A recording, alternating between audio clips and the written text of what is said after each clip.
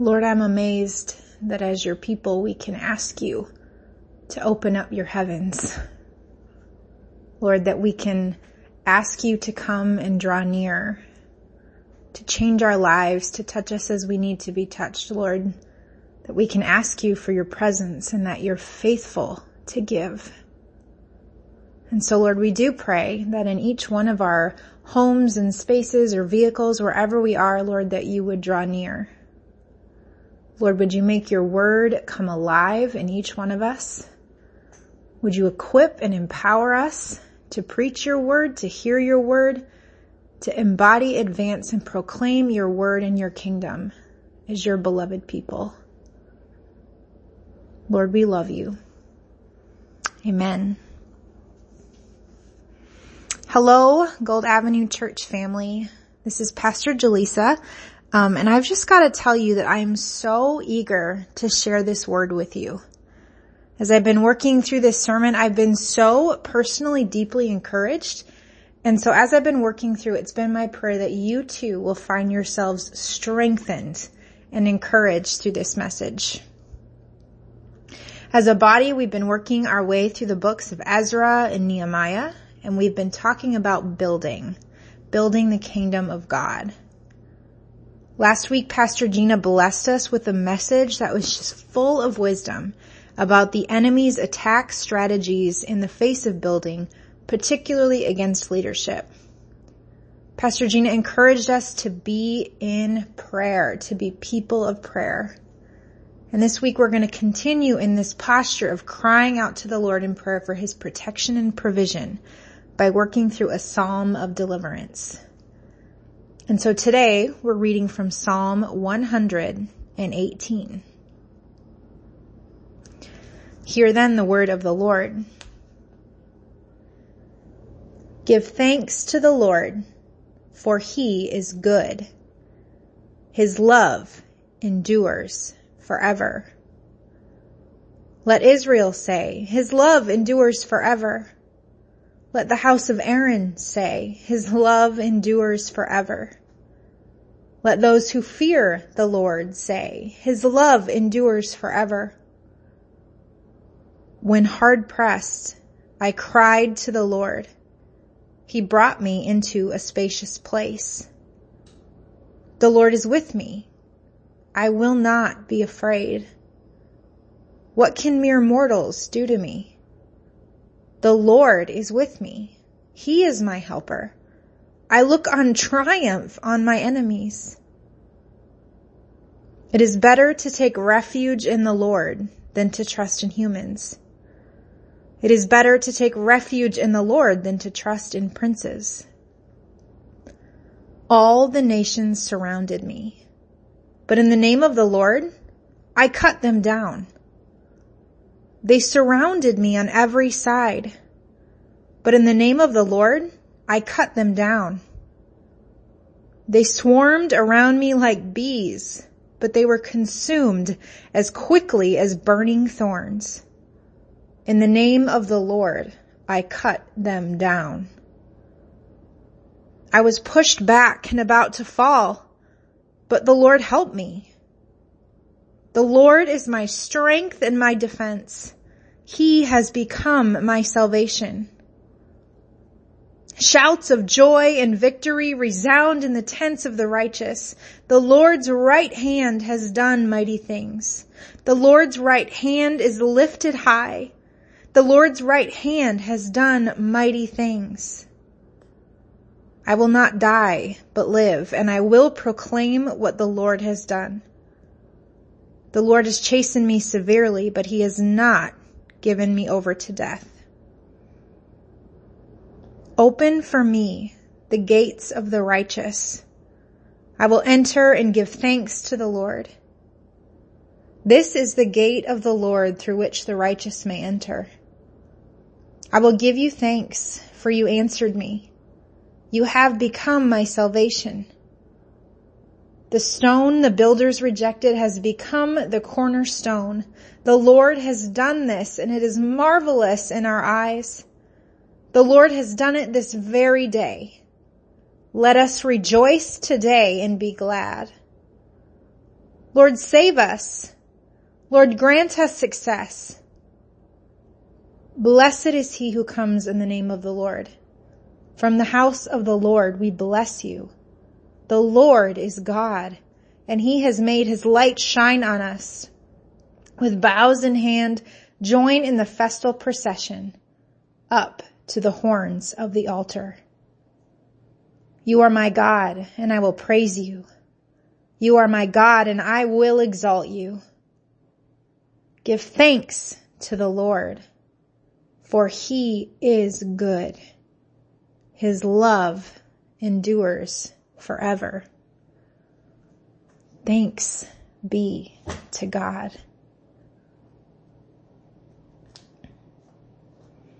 I was reminded earlier this week that it's at about this time of year that as a teenager, I would look forward to one of the biggest events of the summer. Each year, around mid to late August, depending on when the school year would kick in, my church youth group would start the fall season with a trip to Valley Fair Amusement Park. And my friends and I would look forward to this trip all summer long. By the time it came around, we'd have plans about which rides to ride in what order and what games would get us the best prizes and which food stands we had to be sure to visit. It was such an incredible highlight. And I remember one particular year we were so excited because Valley Fair had gotten a brand new roller coaster. This was the biggest roller coaster that I had ever been on. They called it Steel Venom, which just sounds so awesome. And this thing was a massive, terrifying U-shaped structure, like the letter U, with each end spiraling up what seemed like miles into the sky. You'd climb into your car on the coaster at the ground level, so that would be like at the bottom of the U. And once it started, you'd move backwards and forwards, getting higher on each end with each swing. And then out of nowhere, the coaster would suddenly stop at moments on one side of the U when you were facing completely downwards. And then it would suddenly drop you to go flying back down to the bottom of the U and spiral back up the other side, only to fling you back down again backwards. It was terrifying and glorious all at once. And I could not wait to try it until I was buckled in. I still remember the queasy feeling in the pit of my stomach as the yellow shoulder bars came down over my head and were locked into place. My heart began to race and my hands got sweaty and my mind started spinning. What if the steel beams holding this thing together fall apart? What if my seatbelt breaks or the cart that I'm in becomes unhinged from the steel beams? Where should I hold on? What are they going to do if we get stuck at the highest point of this thing? When's the last time it's been safety tested? I was freaking out and I felt as though I was suddenly potentially facing my own death. But it was too late. I was buckled in. The people working the roller coaster were already back in their little booth with their hands on the controls and they couldn't hear me. I had nowhere to go and I was out of options and choices. My life felt completely and entirely out of my control. And with a sputter and a scream, Steel Venom took off. As I thought about my first trip on that roller coaster, I couldn't help but resonate with that feeling of stuckness in the middle of 2020. There's so many fears, so many things to worry about, and so very little control over any of it. In some ways, it seems like we're buckled into 2020 and we can't make it stop. We can't climb back off. And I think if the psalmist knew what a roller coaster felt like, he would probably liken it to some of his feelings that he describes in the psalm. Now we don't know for sure because it's not listed, but we're quite certain that Psalm 118 was written by David. And in many ways, what we have here is a personal testimony. David is sharing some of the enormously difficult things that he's been through. He's sharing about how he responded to those things, and ultimately he's sharing about how they turned out. Early on in verse 5, David says that he was hard pressed. What he's naming is that stuck, buckled in feeling. That space that exists between a rock and a hard place. Later on, David begins to describe this space, and he says that in it all the nations surrounded me. They surrounded me on every side, and they swarmed and buzzed around me like bees.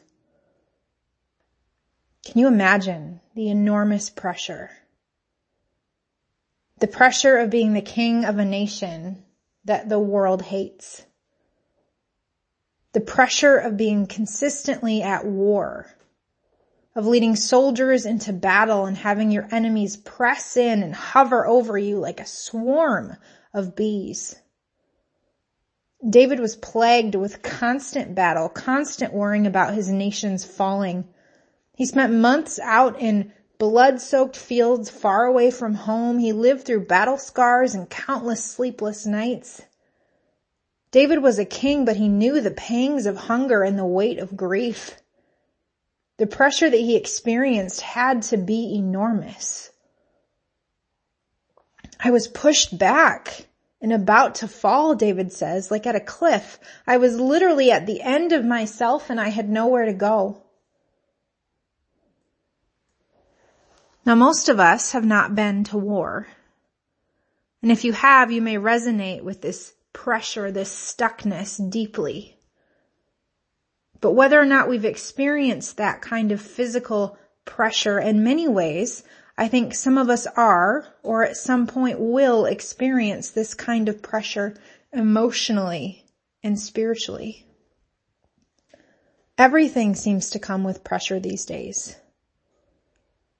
Hot button, high tension issues are constantly banging at the door, demanding opinions and answers and solutions. The pressure right now to fix, to solve, and to be on the right side of history is enormous. Some of us in this season have lost work, or our retirement funds, or our investments. And others of us are being forced to go back to work into situations that feel at best complicated and at worst dangerous. Some of us are struggling to do life well with spouses and friends and parents and children and grandchildren, whether they're uncomfortably close or far away and we can't see them during this time. Pressure is high.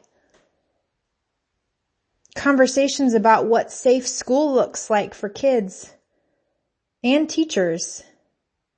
Conversations about what the future will look like, when it's okay to be together again, who we should vote for and what the implications of it. These conversations are riddled with fear and anxiety and uncertainty, and in many cases, even a lot of anger. The incredible pressures of this unique season continue to grow, and in many homes and hearts, tensions are running high. And that fight, flight, or freeze pressure to lash out in anger, to give into fear and anxiety, or to simply shut down and jump ship is all too prevalent. And though we may not have physical enemies to deal with like David, the enemy of our soul seems to be running rampant. He's been shooting darts of fear and offense.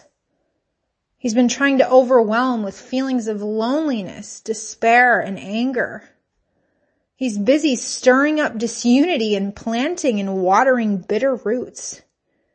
He's accusing and comparing and criticizing, and he's stirring up old things that we thought had been dealt with. In the middle of it all, many of us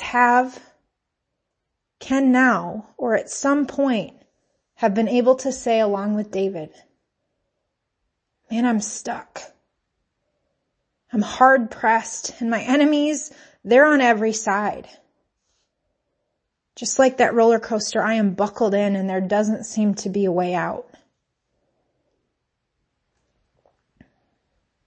I survived my first trip on that steel venom roller coaster. I am here to testify. And honestly, I actually really liked it. And I've ridden that roller coaster several times since. But I remember climbing out of my seat after that first time. And as I passed, some of my friends were standing in line, white as sheets, shaking, waiting for their turn. And I called out to them and I said, "You guys, it's really not that bad. You're going to be fine. And it's totally worth it." I'd made it through and I was no longer afraid of steel venom. I shared with them my testimony of survival, just as David is sharing his testimony in Psalm 118. Because friends, David didn't die in battle. He didn't die at the hands of the nations who warred against him. David was never pushed off a cliff. David died of natural causes in his own home after he handed off his kingdom to his son with an encouragement to walk in obedience and submission to the Lord who had sustained him. This isn't just a testimony. This psalm is a victory anthem. When I was hard pressed, David said, I cried out to the Lord, and he brought me into a spacious place. When I had nowhere to turn, he brought me into an open space. All the nations surrounded me, David had said, but in the name and the power of the Lord, I cut them down. I was pushed back and about to fall, David had said, but the Lord helped me. He is my strength and my defense. He is my salvation. What can a human do to me? The God of heaven and earth is on my side, and because of him, I look down on my enemies in triumph. David refers to his enemies as swarms of bees that are consumed quickly, like burning thorns. Thorns burn quickly. They're dry. They're like tinder. And the fascinating thing about bees is that though they swarm and they harass, once they sting, they die. They lose their power. These enemies are cut down in the name of the Lord. Here we have a king of a mighty nation, a king surrounded by armies and wise advisors and servants, a king with as much power as any one man can yield. And instead of hearing David say, I was hard pressed and my army saved the day, or I was pushed up against a wall and my advisors struck a treaty that saved me, David says, it's better to take refuge in the Lord than men. It's better to take refuge in the Lord than any prince or ruling power or authority of this world, because it is the Lord who saved me and the Lord who has become my salvation. And then we hit this interesting it almost feels off in the Psalm, this verse 18, where David says, the Lord has chastened me severely, but he has not given me over to death. Open for me the gates of the righteous, for I will enter and give thanks to the Lord.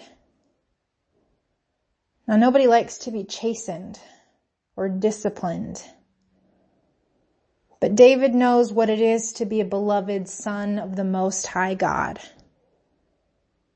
David has learned that in those moments of being hard pressed, that he's being given an opportunity to grow in faith and to grow in righteousness.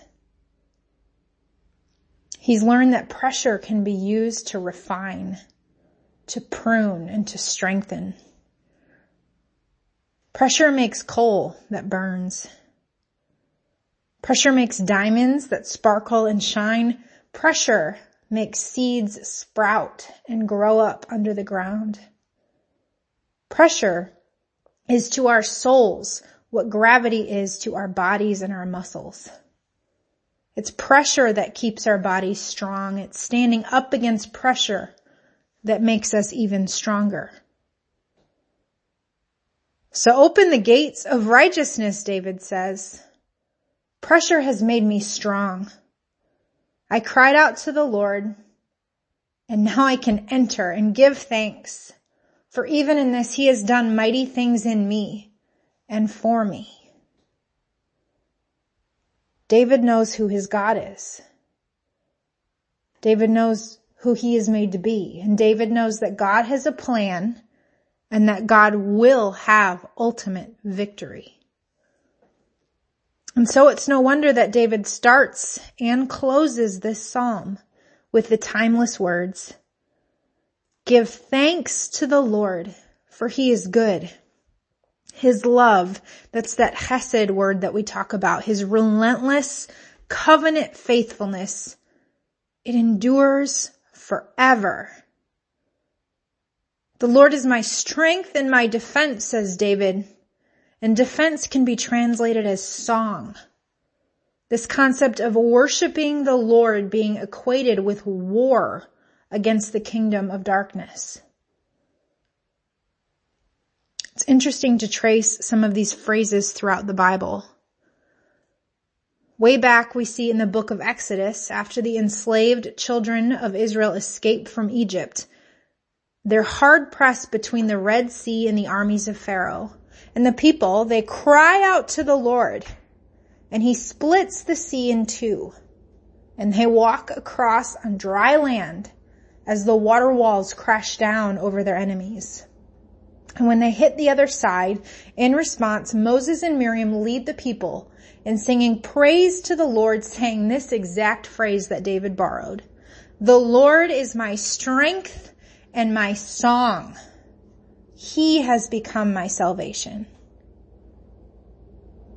In 2 Chronicles 5, when the first temple of the Lord is established in the Holy Land, this promised land, when that temple is dedicated to the Lord, again God's covenant people sing of their God, saying, "He is good, and his love endures forever." Later on in Ezra 3, which we just read a few weeks ago, after God restored the exiles back from Babylon, and after they've built the temple again, when they go to dedicate it, we see these words again. "Give thanks to the Lord, for he is good, and his love endures forever." Two sets of exiles, the same song of praise. These very words, this very psalm, Psalm 118, is one that Jewish tradition dictates is sung at every Passover, and it has been done that way for centuries. And you may remember that on the night before Jesus was betrayed to the cross, the Last Supper, that was a celebration of Passover. And as part of Jesus' celebration with his disciples, they would have recited this very psalm. On the night before his death, Jesus would have literally read or sung these words. "The stone the builders rejected has become the cornerstone. The Lord has done this, and it is marvelous in our sight." The Lord has done it this very day. Let us rejoice and be glad. The Lord is God, and he has made his light shine on us. With boughs in hand, join in the festal procession up to the horns of the altar. You are my God, and I will praise you. You are my God, and I will exalt you. Give thanks to the Lord, for he is good, and his love endures forever. David's psalm both prophesied the coming of the cornerstone, Jesus Christ, and it also strengthened Jesus himself as he walked the road to the altar. And it doesn't stop there. After Jesus' death and resurrection, after his Holy Spirit was poured out on his people, we see these words and these truths come out of the Apostle Paul in 2 Corinthians when he says, "But we have this treasure in jars of clay to show that this all-surpassing power is from God and not from us. We are hard pressed on every side, but not crushed. Perplexed, but not in despair. Persecuted, but not abandoned. Struck down, but not destroyed. We always carry around in our body the death of Jesus so that the life of Jesus may also be revealed in our body. Friends, these words, this psalm, it's not just a psalm of delivery or of deliverance.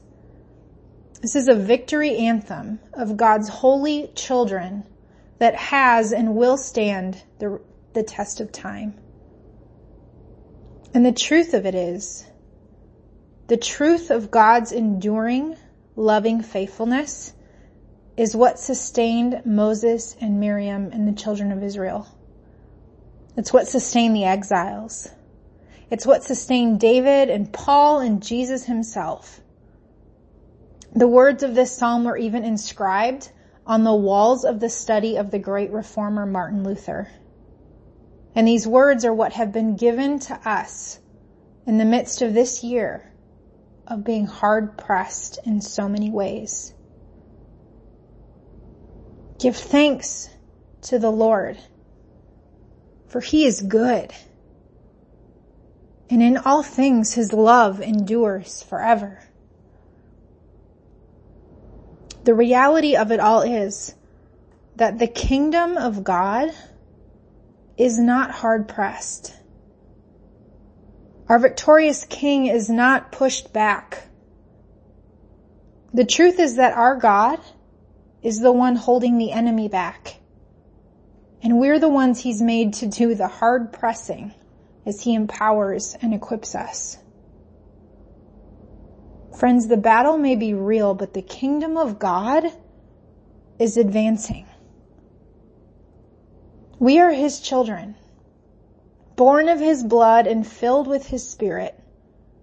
We are his covenant people, people he splits seas for, people he pushes enemies back for, people called to embody, proclaim, and advance his glorious kingdom that is breaking into this fallen world. And like David, we don't need physical armies. All we need to do is cry out to God.